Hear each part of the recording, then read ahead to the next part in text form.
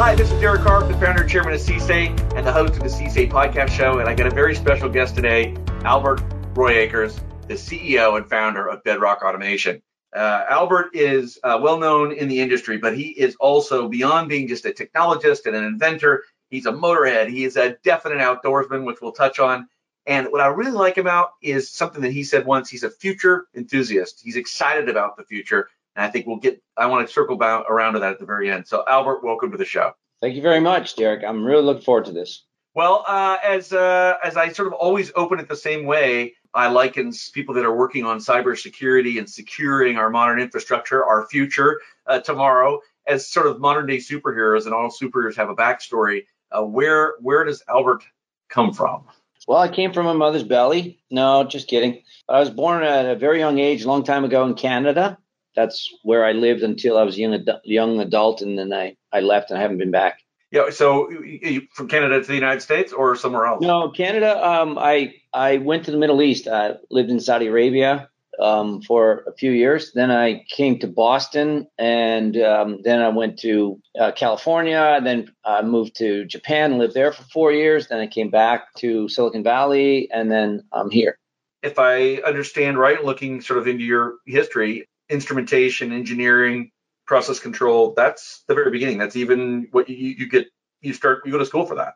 Yes, that's right. Yeah, I went to Southern Alberta Institute of Technology to be an instrument head. And that's what I did right out of school. I actually started with the Foxboro company, which then became, Invensys, and then now Schneider.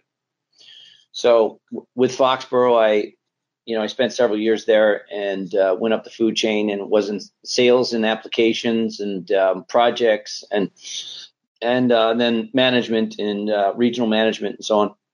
That's how I started. And then they sent me off to Saudi Arabia, which I really wanted to go because Middle East is a fascinating, wonderful place. I was going to ask you, so some of the international travel you referenced was while working for what became Invensys, that chain of companies. That's when you were doing that travel. Yeah, that's right. Yeah, because the nature of the projects, they were so big, and the EPC community around the world will be bidding on these things. So that put me often in the airplane and to Asia, to Japan, and Singapore, and all over Europe, and so on. The companies that were working on these big EPC gas, natural gas, and upstream, midstream projects that were going on in Saudi Arabia at the time. So that was really, really fun time. Amazing. Yeah, and that span of years, and I think this is sort of important for what you do now, that was 16 years. And so we've got listeners who have been at, let's say they've been at one or two companies for a large chunk of their career, and not to fast forward yet to where you are now, but you start something, you're a founder of a company. So there's people who dream of that, and they think about that. And I'm always curious, how early is that ceiling in your mind? We'll get to that soon of where where the birthing comes from, but is that something you were thinking about early on? To start my own company? Yeah. Sort of thing. Yeah. You know what? I grew up in family businesses, not really very romantic. It's a lot of hard work. So I just kind of followed my intuition, and it just happened that for me to do what I really wanted to do with Bedrock, it had to be an independent entity broken away from our parent semiconductor company. And for us to really thrive and innovate at the speed of what's required, it was best for us to just start from scratch and become independent. And it was a very exciting feeling that first day when I'm now I'm in a whole new world, and I'm 100% responsible for trying to build something that was nothing but a blank sheet of paper. So. Yeah, so it wasn't so much motivated by, okay, I'm going to be my own company. It was more, I know that this was what's going to be required to get this done. We're going to come back and obviously talk a lot about how that transition happened and what you're doing today. You went on, then you left. You referenced something. So I always ask people this. I forgot to ask you. Early work. You worked in a family business, I think, and so that was your first exposure to work or a job. Yeah. Just a kid, growing up in Canada. When I was really young, my dad had, of all things, a zoo. My dad was a real naturalist, and so we had animals, hundreds of animals, and we were trying to get into the zoo business, but you ain't getting rich or even supporting your family when you're feeding 2,000 other animals besides your kids. And it was not a good thing. It didn't end well, but that went on for quite some time. And then we started a garage, an auto wrecker kind of garage thing, which went on for a few years. And so I was running that by the time I was 16, because for reasons outside the scope of this call. But yeah, so had to figure out how to bootstrap myself while I was going to high school and working in the evenings in a restaurant where my mom was the manager of the hotel. And so I was just a freaky little workaholic, trying to do well at school and run a business and wait on tables all at the same time. So that's kind of was part of my DNA. And then I left home when I was just turned 18. I left home on my own, went out west in a pickup truck that I paid cash for, built a house in the back of it, and lived in it for a better part of 2 years. And then went back to college. I wanted to get actually in med school of all things. I wanted like biometrics and robotics, and thought medical school was the plan, but I wanted to get some money and buy a house and rent it out so I could afford school and all this stuff. And it never really materialized that way. I ended up, wiggling and waggling my way back to college in Alberta into instrumentation and process control. So those are weird and wonderful years. Yeah, I bet. And we could talk a whole session about that, those early journey. And you referenced earlier about sort of the illusion that entrepreneurship or owning a business is all fun and games. And you knew early on that it's also hard work. Mm-hmm. It really is. Yeah. But it's so rewarding. And I mean, these have been the best years of my life, starting Bedrock and then having this clear vision for solving the cyber problem by completely redesigning it. And we'll probably go into that a little bit later on as this, we're going to. How it manifested, but then to see it materialize. And I'm also the CTO. So I started as a CTO. And so wrote all the patents or worked with all the engineers to write the patents and do all the architecture and design and, define the chip designs, because we built the chips inside the box. We built the box. We built all the mechanical stuff. We built, the pinless backplane. So we had to define and design inductive coupling for high speed power and high speed coupling and many, many, many challenges, all the while, addressing this cyber to build something that was really nation state defense. And we had an objective. We said, okay, this is going to be the most secure technology of its kind in the world. And so how are we going to do that? And one of the obvious things that we had to solve was the supply chain. So we had to build our own factory. So we were designing a factory and the testers and the tools and all that stuff inside the actual product design team. And we had like a 200 square foot factory that was right in the middle of the design floor, because we were designing the tools and the technologies to build the system while we were designing the system. It is like the most comprehensive learning experience imaginable. And being at the center of it has just been a riot, and now it's out there all over the place doing really cool things for cool people. Well, let's talk about the jump then. So you go from Invensys to Maxim. And you alluded to it, but there's a connection between Maxim and Bedrock. So what's the jump from Invensys to Maxim? That was because we were trying to. I designed this DCS. It was the Foxboro DCS system at the time. We did this major redesign, and it was my ideas. I proposed it to the CEO and CTO of Foxboro Invensys at the time, and said, we could do a better job. So they recruited me into design and engineering. So I ended up running the development team that was redesigning the DCS. And we did that. And then as part of that, I understood that, semiconductors, the component level, massive monolithic integration and using the embedded tools or the ideas that were starting to emerge around semiconductors. So I went to all the major semiconductor companies with some specifications, and one of which ended up meeting the founder of Maxim, and we got along instantly, and he recruited me away from it. And I always wanted to go to Silicon Valley because of, the reputation that prevailed it. So I moved my family and got into semiconductors. And then within a year, they sent me to Japan, which I also really wanted to go because I was also fascinated with the Japanese culture and zero defect and other things. So I went there and ran the Japanese operations for Maxim, spent about 4 years there, and then came back and started new technologies and M&A group. And from that, all of these things came together where I realized some of the semiconductor technologies and zero defect design and ideas. All of this could come together and design the perfect, quote unquote, a perfect automation system for the next, 25 to 50 years. So that's how it and then it convinced Maxim to, throw all this money at it and all these ideas, and we did it. I want to talk about this Maxim to Bedrock, and you, like you said, it was, you felt it needed to be on its own. How that's done, and how somebody, that's sort of a unique circumstance, but it's maybe something that someone else could follow in your footsteps somewhere else and propose to a company to take innovation sort of out, still a relationship, and I'm interested in how that's defined. But hey, we need to go out and do this independently. I'll notice your idea of wanting to move to Silicon Valley resonating with me. I moved one of my startups there in 2006. And so we were there at the same time. I lived up in San Mateo. Did you live down in San Jose? In Sunnyvale. In Sunnyvale. Okay. Well, we were practically neighbors. I moved from San Mateo to Foster City and lived out there for about 8 years. So you've got this. What is going back to the kernel of an idea, and then how does it spin out, or subsidiary, or what? I'm curious how that worked.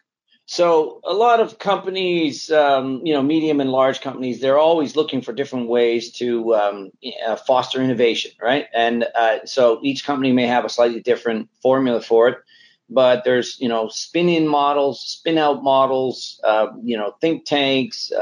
Sometimes it's CTO organization where they'll have these incubators and all kinds of different models like that try to find, the curious and aggressive minds inside the company that might get frustrated by a more structured, larger corporate culture and say, hey, I want to do something. So, of course, Silicon Valley is just, that's the essence of the culture and essence of the Valley. So it's probably easier there. But I don't know what the large, medium company culture is like, sort of, generally speaking. But I think that for the people out there listening to this, if you have an idea, whatever it may be, and it may directly or tangentially relate to the company that you're in, which is a pretty decent chance because you'll have a certain amount of skill set to that.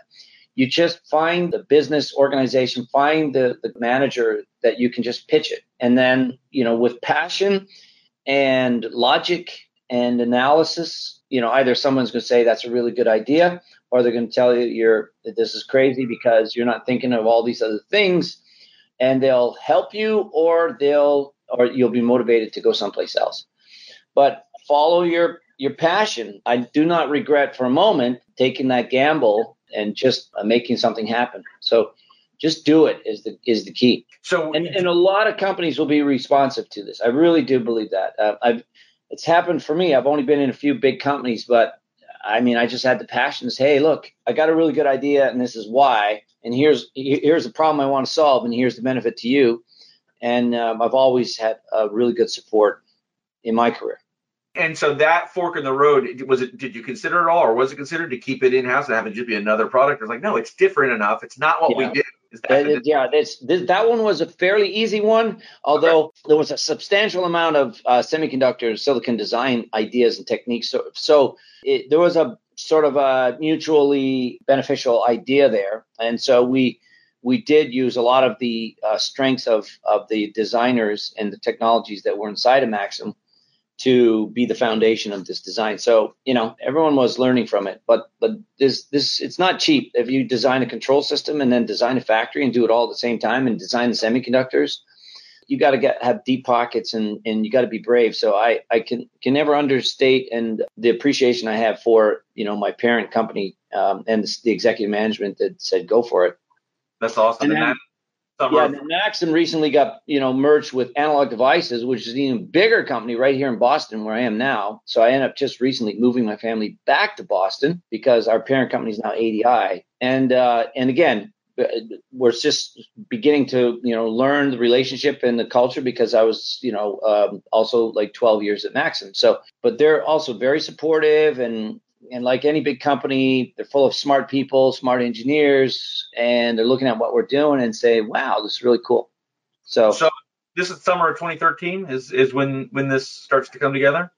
Yeah, I think we might have incorporated in 2012. Okay. I started working on it in 2010. I got, once again, sort of pissed off, if that's the right way, when really the Stuxnet And that whole concept that a system could be so vulnerable. And, we go back to some of in this conversation, maybe we'll talk about sort of the genesis of some of the ideas. To me, it was there's an existential threat if the digital age can be so beneficial and yet so vulnerable. And so I thought, okay, I'll bet you I could solve this if just sit down and think about it for a while. And that's kind of the seed of it. It's like, okay, I want to prove a point to myself and others that, hey, we can figure this out. So that's secure by design from day one is one of the cornerstones of this, of what your inspiration was, right? Which is it's even more fundamental than that. If you think about automation, the whole digital era of it, which is probably 40 years old now, the control system domain is like, say, a control system, DCS or PLC, and a safety system, and these systems had varying scales of capabilities around availability, reliability, and safety, right? And safety systems, you have SIL 2 and 3 and 4. High availability systems like DCS, you have single, dual, modular redundancy. So you bought a system or you installed a system based on the requirements, and that you would turn it on and it would do its thing. And you knew that a safety system was going to, when you had to press that shutdown button, that was always going to be there. And the same with any other kind of system. Now comes cyber, and cyber basically violates the premise of automation. You can no longer guarantee the safety of the process and the people because cyber affects all of these systems. And the failure mode is no longer definable and controllable and maintainable. It's abstract, it's infinitely variable because it's software. So now these systems can't no longer do what they were supposed to do. And we've sort of violated the trust and compromised all infrastructure. Now, until we can go back to the basics and say that a system that is supposed to control in either a PLC, DCS, RTU, or safety model can exist in the digital world and not be digitally compromised and can be cyber secure instead of insecure, then we have a problem. And that problem is one of the most substantial existential threats to society. I mean, the threat vectors, I don't want to sound, doomsday nut, because I'm not. I believe in a very positive future. But, your water can be shut off. Your electricity can be shut off. These are simple doomsday phenomenon that we know nation states and weird people are plenty willing to implement. And you don't want to wake up one day and there's no electricity and no internet, no refrigeration, no transportation, other things. It'll just destroy the fabric of society overnight. And we can easily solve this problem, as I've proven that I think this is a problem that needs to be solved and is solvable. So now it's at the highest levels, of course, politically, technologically, economically. But my point is, A, we can solve it here. You can solve it in a simple way with advanced techniques.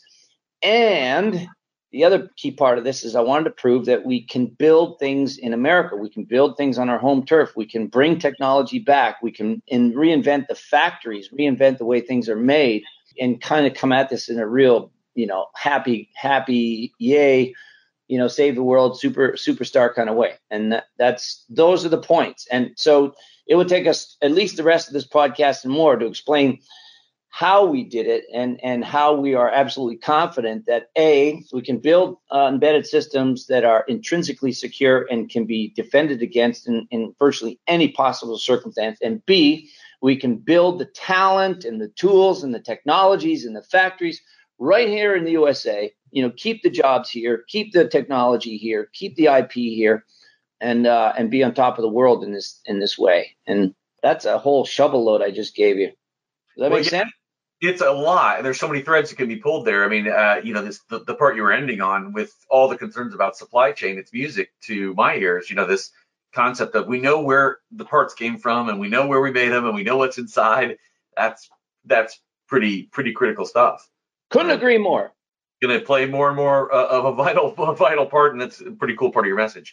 I'm curious if you were to go back and talk to yourself right at the point of the genesis of this. Is there anything, if you were sitting down with Albert in 2012, as you say, or 2010 when you start working on this, Anything you would counsel yourself or do differently? If there's, I'm thinking again of people out there that are, I've got this great idea, and you don't have to. There's more than one model to bring it to life. You could go out, totally take all the risk and go out on your own. Although if it's very capital intensive, as you pointed out, that could be very challenging. So this really cool idea about doing something, as part of maybe where you already are, but breaking it out and spinning it out, if you will.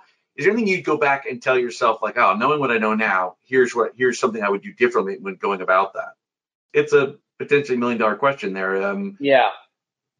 Advice at that stage, and maybe it'll come to you later. I can move on, but sometimes, if that jogs I would say that this industry, the decision process when you're up against, we're literally going against the titans, and the industry has become 5 big companies around the world that control it all. So pushing change is hard. And even if, we go to customers and users with these incredible ideas and they're all excited and that sounds good, but it still takes so long for their business model to change and for decisions to happen that one is to build the technology and the other is to ensure growth and that you can be profitable and succeed. And lots of ideas, die in the final stages if you don't have a very disciplined and aggressive business plan that's in parallel with the technology plan. So we do, I think, and we're feeling the success of it, but it's really hard. Don't underestimate.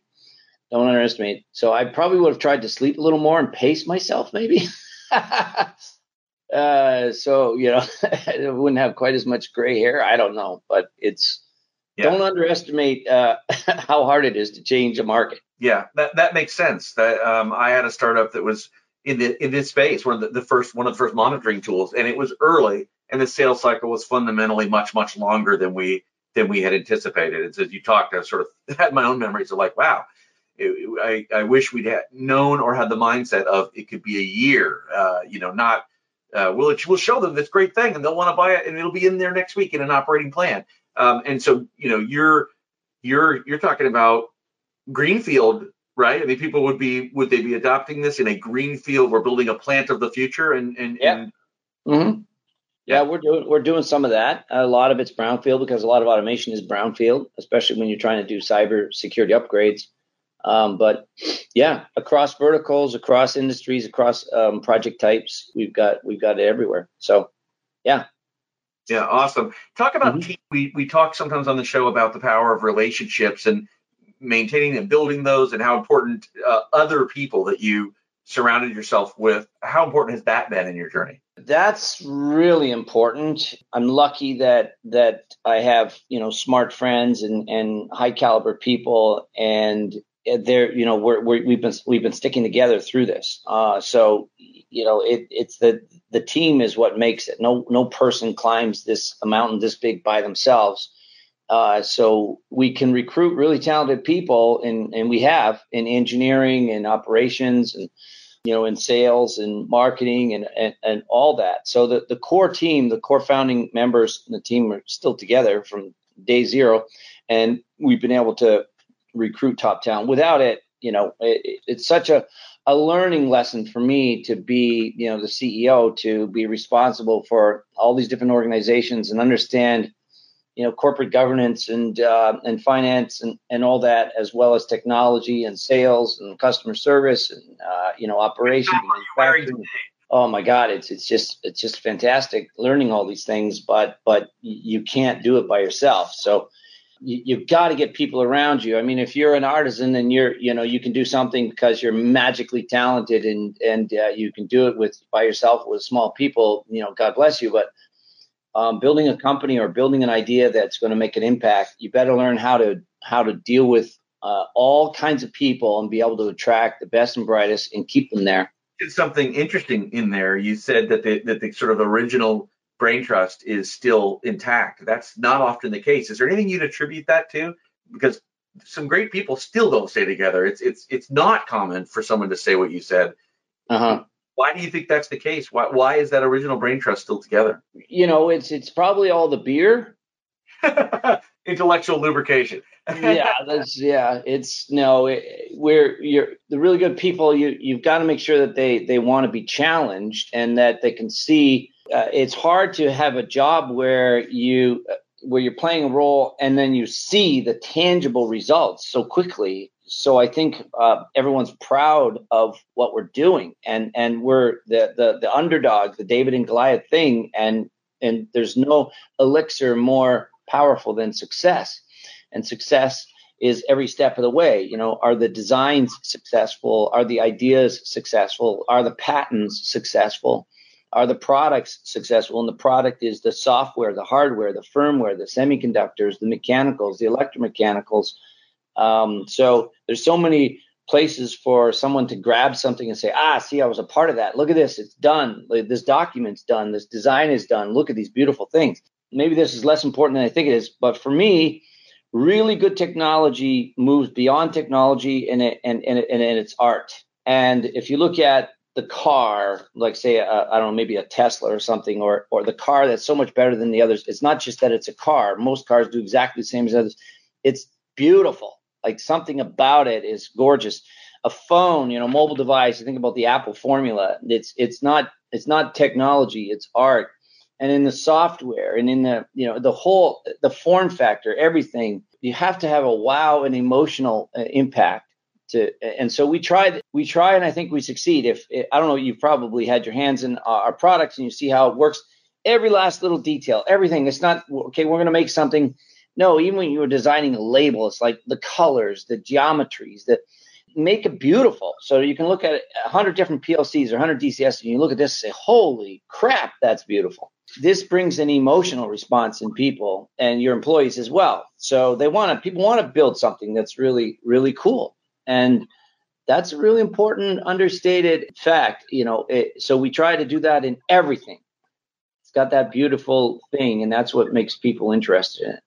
I love it. That's cool. The user experience is what I heard there is top of mind. And you named some companies that nailed that, right? They weren't the first, devices to hold music. Apple didn't create that concept, but they were the first to make it beautiful and not just physical beauty, but usability. Everything you're talking about. So I love that. And saying an industrial system, or frankly, lots of systems should be that way. Many of them aren't. But that was part of your inspiration. That's pretty cool. Yeah, it's the user experience, and so for someone that's using automation, if they pick it up, if they use it, the hardware, the software, they see that the ease of use, we've solved fundamental problems that instrument techs and electricians and automation engineers and managers and operators. And so they say, holy shit, they thought of this. God, that's been bugging me forever.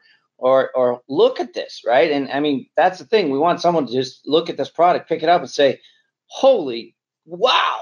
And I can't tell you, we kind of laughed at it that so many times we presented presentations, hundreds and hundreds of times we presented this product, and that we get through this pitch or we tell them what it does, and it's wow.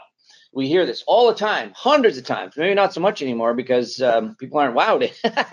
But it's true. If you look at something and it's a wow factor, you now have an emotional response to it. So what the hell? You got an automation engineer, an instrument tech, and he's going to have to deploy something. Why not have him take it out of the box and say, wow, right? What the hell? Make it cool. And that's what we propagate everywhere. Yeah, I love it. And I know it's based on make it meet all of its goals and be awesome engineering and the cool. There's stuff out there that looks cool and we both know behind the scenes that's great. But if you're, if something's really, really good, but not presented in that way, those also haven't changed the world. Exactly. I love your vision. Yeah. You think about things you've just shared and where you are now and what you're trying to do. Anything early, what do you think along your journey prepared you for this? I mean, clearly some of it is early formatively, as a kid, you saw being responsible for something, and that carries forward today. Is there anything else at those companies in the interim steps, experiences that people could seek out in their current company to help them prepare for this? Because we have people at all stages of their career listening to the podcast and coming to our sessions. There's people early on.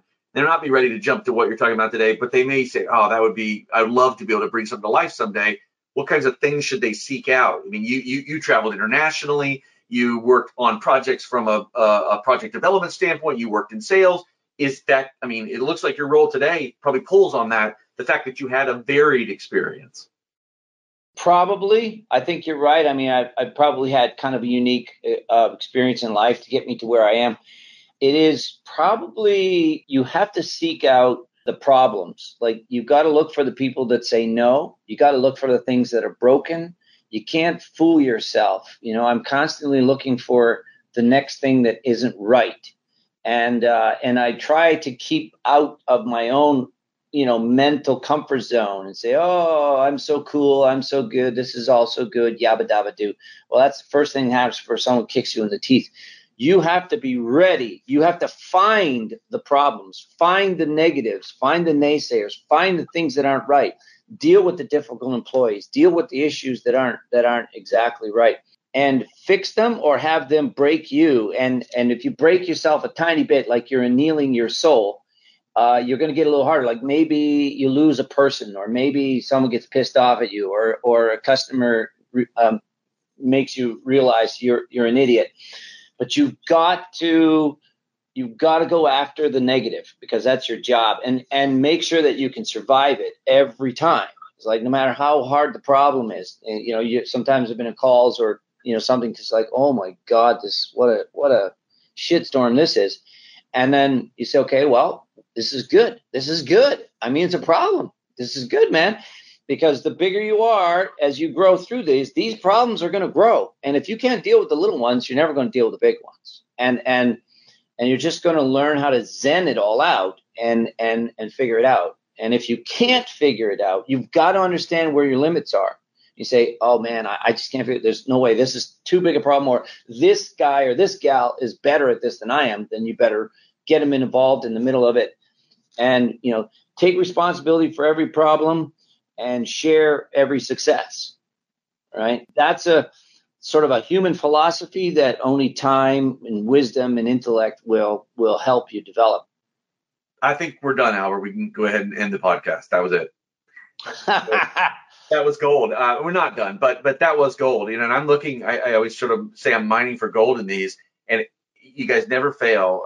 It's such a great group of guests, and you're just adding to this. That was gold right there. And the human condition is to move away from pain and challenge. And you said, go towards it, embrace it. That's a big deal to think about that, for people to say, oh, I want things to be nice. I want everything to be simple, and maybe gravitate towards that, but it doesn't grow you. So if you're earlier in your career, whether you're anywhere, but obviously if you've got more career ahead, the more you seek some of the problems out and figure out how to resolve them. And you touched on it. It's also about communication, right? It might not always gel with some people, the team or a certain employee or whatever, but working through that part of the problem too, the human part of any of these problems, is huge. And so even small challenges can be built upon. And so seek out a challenge is what I heard there. Seek out something that's not going to be necessarily comfortable, but man, oh man, a growth opportunity. Yeah. And, you may not be cut out for it, right? It depends on the person that's listening to this, or, you'll look at yourself in the mirror and be honest with yourself. Yeah. What degree of torture are you willing, emotional, psychological, physical, financial torture are you willing to subject to yourself to? Some people just don't, or it's just not wired that way. And that's okay. It's perfect. That's perfectly fine. But again, you're questioning me, or we want to sort of have a dialogue here where someone that's listening to this is going to capture different things from this. And the people that are out there said, geez, I think I could do something like this. Well, you better be ready for it, and be ready to just constantly evolve and run toward the problem and figure out how to fix it. Fail fast, right? Fail fast. Be honest with yourself. Figure it out. It's root cause and corrective action, and get to it quickly. Is it safe to say also, as far as ready at different things, that you started, it was all about the product and CTO, and you evolved, you became the CEO later? Sort of, only because we couldn't do everything all at the same time. But I was really hoping that somehow the challenge would come to me where once I got through the core thing, which is the technology, we got to get the technology off the ground, because that was the biggest challenge, and then start to define the channel and the marketing and the messaging, and then the business side of it. So I was lucky enough that through circumstances and others that I was able to evolve into that role, and I was very anxious to happy to do that because, again, that puts me outside of my comfort zone. And I can't blame anyone but myself if this thing, explodes. So that was your vision early on? You're like, I want to build this thing and I'd like to be at the helm. And so you moved through that process? Yep, absolutely.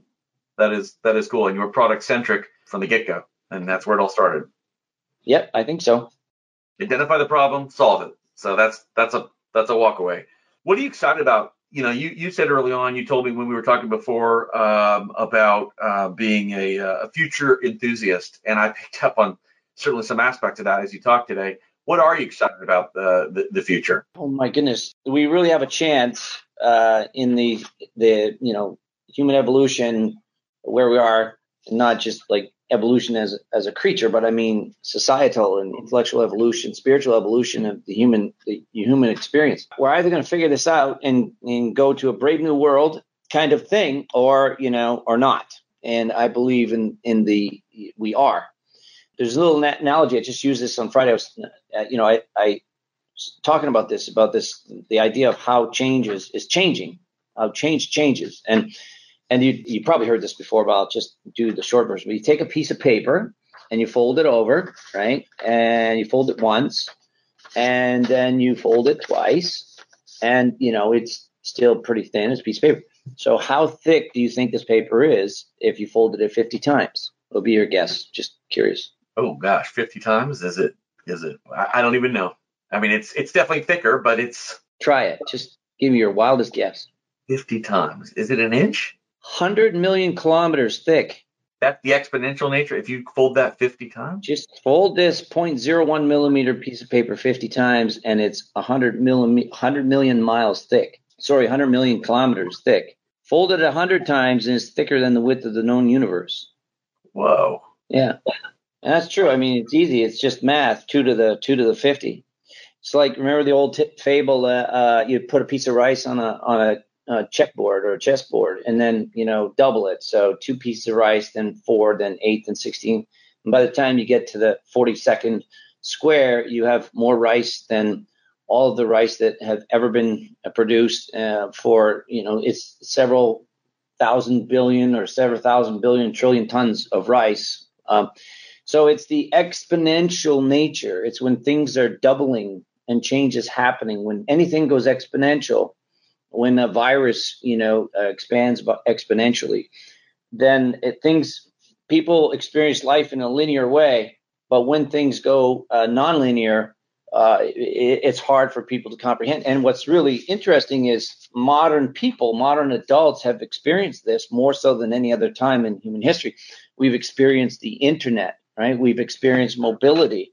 These are exponential changes. The first time the word internet ever was uttered in the New York Times was 1995 or 1996 or something.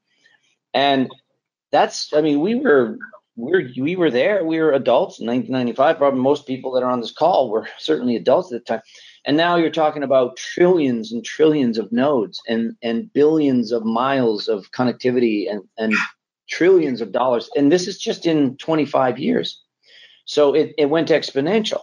But we didn't realize it. No one would have said there'd be a trillion nodes in 20 years. Everyone thought you were absolutely insane. But now that there's trillion and trillions more coming, we just experience it in a linear way. So having said that, as that model, there's multiple nonlinear things going on because of technology that are affecting humanity. Much of it is around energy. So you'll see massive transitions around energy. Transportation, and how energy will be used for agriculture and all other things. So that's why there's no better and more freaky time to be alive than right now. And at the end of it, we should have a sustainable economy. We should have sustainable energy. We should be able to provide the fundamentals for every single person on Earth. Access to education, energy, food, and the economy and an ecology that works. So this is the time where we can actually put all these pieces together, and that's what's really, really exciting. I think in the next 10 years, you'll see more change than has happened in the last 100 years, and God knows what's happened in the last 100 years. So where are we going to be at the end of it? And I think that that it's all going to change for the good. It's certainly going to be bumpy along the way, and we can feel it. We feel this unrest. We feel this uneasiness, you and I and everybody we know, with this COVID economy and uncertainty and politics and everything else. It feels weird. It feels uncomfortable. A lot of people, me included, say, remember when? It was like the different kind of reality. I can't even get across the border to see my family, in Canada because of the restrictions. And my mom was dying and I couldn't even see her because I couldn't get across the border. So like that kind of experience, this sort of weirdness and uncertainty, it's part of the agents of change, and we're in the middle of it. It's not going to go away. Now, COVID will go away. We'll solve this stuff like we'll solve the next and the next. But the sense of uneasiness, the sense of constant change, we have to figure it out and be a part of it. And I think we will. It's the human condition. So that's what I mean. I can't even remember what your original question was, but that's why I say I'm very excited and very positive about the future. If you don't, you want to go hide in the cave or, jump off a bridge or something. Forget it. That's not the way. We're so lucky. We're so lucky to be where we are and what's going on. And these problems are all solvable more now than ever in human history. So there you go. Well, how's that for another shovelful? That is the best answer to that question, which I'm not taking away from the other participants in this series, but that was a great answer. I loved it. Use that trick in your kids. Ask them, I'm going to fold this paper 50 times. How thick it'll be. The answer to that, which would you rather have, a penny doubled for 30 days or $1 million? And people go for the $1 million, like, oh, you missed out. It's funny, the thickness of the paper, I didn't think about it, but the exponential nature of it, it's the same. Yeah, I know. It's a little bit of a trick because most people say, Albert, give me a penny every day, double it, and I'll be super rich. But it happens in all, first principle ways, that when the doubling effect. So, don't get me started, Derek, or, we could talk for hours and hours. I mean, this is what I fill my life and my days with, last night I've got, as I told you, I have 8 kids. 3 of them are, bigger, older, wonderful. And I have 5 smaller ones at home. And last night we watched The Science of Bubbles. And you got to watch that. You got to go check it out. Google it. You'll see. It's a really wonderful thing. But I sit on the couch and, with my younger children, and we watch a science program on bubbles. And there's so much science and math in there, and so much coolness. And they're, getting a young kid excited about the mathematics and the physics in a bubble is a pretty cool thing. And so that's the kind of stuff that I try to just stay focused on, and I got a sort of a contest with the kids to see who can memorize the entire, elements, the periodic table elements. So that's, little funny, really cool things you can easily do with yourself and with the people you love to make it, fun and positive and progressive. And that's all part of the solution. You just got to stay at it and, go along for the ride. So at any rate, what's the next question? We are wrapping up, and that was a great way to sort of end. And to me, it all comes together. I mean, your vision and passion for what you're doing with Bedrock is not dissimilar or disconnected from what you just shared. You want to, your passion for changing the future and doing something, differently, and working with all the emerging sort of truths of our current age, and bringing all that together in one place. It's exciting. I'll be delighted to continue to see how this Bedrock journey plays out. And thank you for being, a partner of our Workforce Development Association. And that matters a lot to us. And we're excited to have you guys as part of that too. My pleasure. Now comes to my favorite part of the show, when I borrow from another show, which borrowed from another show. So I feel like I'm not ripping anybody off. So I always like this show called Inside the Actors Studio. It may still be running. It ran for decades with the host, James Lipton, who has passed on. And he interviewed the greatest actors and actresses of our time on his stage. And he always ended the show with what he called the Pivot questionnaire, which, as it turns out, was borrowed from a French show, I think maybe going back to the 30s or the 50s, but a long time ago. And so he used it. And so it's the same questionnaire that he used and that they used and that I'm using with you. And that's how we sort of end the show, just to give another sneak peek into who you are. Are you ready? Okay. Yes, I'm ready. What is your favorite word? Peace. What is your least favorite word? Liar. What turns you on, either creatively, spiritually, or emotionally? I love hanging out with my kids and trying to pretend I'm in their mindset and have a conversation with them. And I talk to my kids like they're adults, and they talk to me like I'm a kid. And it's just hilarious. What turns you off? It turns me off. Mean people. What is your favorite curse word, if you're willing to share it? Fuck. Come on. That is the common winning curse word, by the way. Oh, it's such a beautiful word. Have you ever seen the YouTube video, fuck the fucking fuckers before the fucking fuckers fuck you? No, I haven't, but I'll have to look it up. Oh, it's beautiful. It explains the whole history and the power and the beauty of that word. So I'll send it to you. All right. I'll add it to my education for the week. Okay. What sound or noise do you love? What sound or noise do I love? Yeah. You know, I used to really love when my kids were little babies, when they were crying, when they would, cry in the middle of the night or something like that sound, that because you knew that you could just go there and, comfort them. That was pretty, I know it sounds crazy because, crying baby, but no, there's just such a fundamental sort of guttural thing. But the other thing is, I have a house up in Canada on the ocean, and we go up there, and the whales, there's always whales out there. So when you hear a whale break or when they're breathing, it's mind blowing. So I'd say that's pretty much it. Yeah. What profession other than your own would you like to attempt? I'd like to be a chicken farmer. What profession would you not like to do? A mortician. And if heaven exists, what would you like to hear God say when you arrive at the pearly gates? Good job. All right. Thank you, Albert Rooyakkers, the founder and CEO of Bedrock Automation. What a awesome, very short journey with you on this podcast. I wish could go longer. We both want to have dinner, but we could go, I'm assuming, a few more hours easily on a number of the things you scraped the surface of. I'm excited about your future and the future of Bedrock, and love your vision. Thank you for coming on the show. Thank you very much, Derek. Take care now. Take care.